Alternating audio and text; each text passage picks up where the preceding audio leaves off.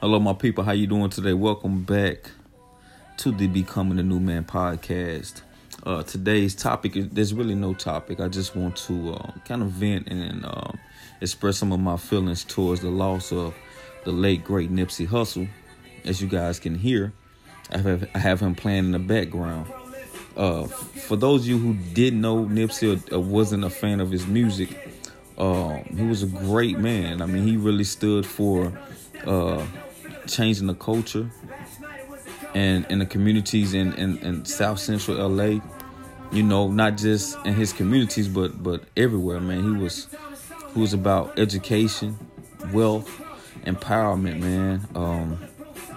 Let me turn it down some. I feel like it's extremely loud.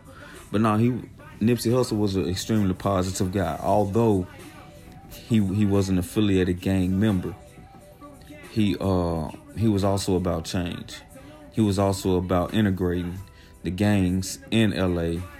In other words, that would never share the same block, you know. And by doing this, it decreased the crime rate alone in those areas. I've been a Nipsey Hussle fan, man, for a long time. I've been a fan of Nipsey himself, then the music second. The tragic loss of Nipsey kind of caused, you know, like a tidal wave throughout all the black communities. I feel like we all are affected. It's like the modern day Tupac, man. The lessons you can learn from Nipsey, though, man, is, you know, not just to, his slogan was all money in, no money out. So by that meaning, he was saying that he was saving his money and investing his money, creating assets to bring more money in.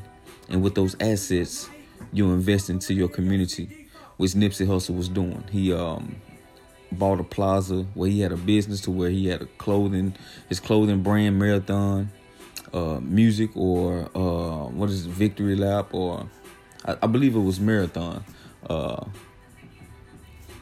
But he was actually doing things in the community to not just increase his wealth, but also teach others ways of increasing their wealth.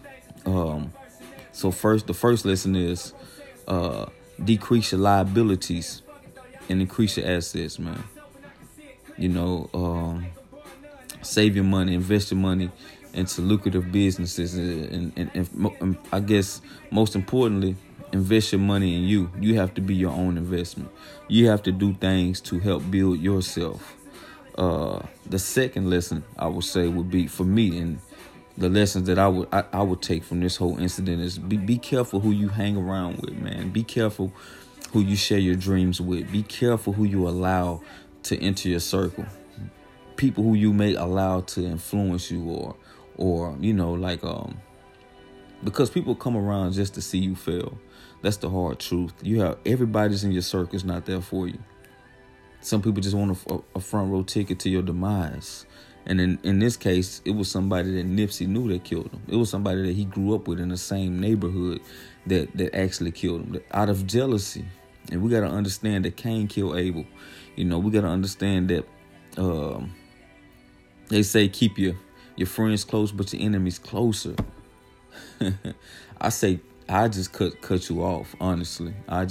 Sometimes you have to separate yourself from certain people. The third lesson would be to, whatever it is that you believe you can do it, man. Do it. The hardest thing in life is to wake up and continue to work towards your dreams. That's the hardest thing, because you do hit that glass ceiling. You will hit that brick wall. You will get fatigued. You will get discouraged. You will. But Nipsey Hussle said it's a marathon, though. That's the whole meaning. It's a marathon. It's not a sprint. So you're gonna have to continue to work towards your dream. Spoke with my sister briefly yesterday. We were just talking about, you know, the whole incident, and she also has a podcast that she hosts. But she was like, I never been a Nipsey fan, because her thought process was that he was a gangbanger, you know, so his music was the same, his outlook was the same. And she was like, I never been a Nipsey fan until his passing. And I had to go back and do research and watch videos and watch his interviews to actually see that Nipsey Hussle was actually an intellectual guy, man. I mean, I remember watching an older video of him, and in an interview, Nipsey was young. He had to be, 19, 20, 21 maybe. He was talking about increasing your assets and decreasing your liabilities, man. Nipsey has always been for the community. He's always been for empowerment of the community. So yeah, guys, I guess the whole purpose of today's was nothing specific, but just to pay respect to the late great Nipsey Hussle, man. I'm affected. I'm in Nashville, Tennessee. I went and seen him when he came down, possibly about 3 or 4 years ago. I went and seen him. So I felt like I knew him. I feel like I knew him because I'm a fan of his music. This is just paying homage to him, man. I feel like he was beginning to walk within his light of manhood. He was the embodiment of what you would want your celebrities or people of influence to do with the community. He was actually doing that. And it's sad that right before he was about to have a meeting with the commissioner of the police force in LA about decreasing crime, he got killed by violent crime. It's sad. But they say the good die young. J. Cole said the real ones are dying and the fake ones are living. Sometimes, in a revolutionary, it takes someone to die in order to spark change.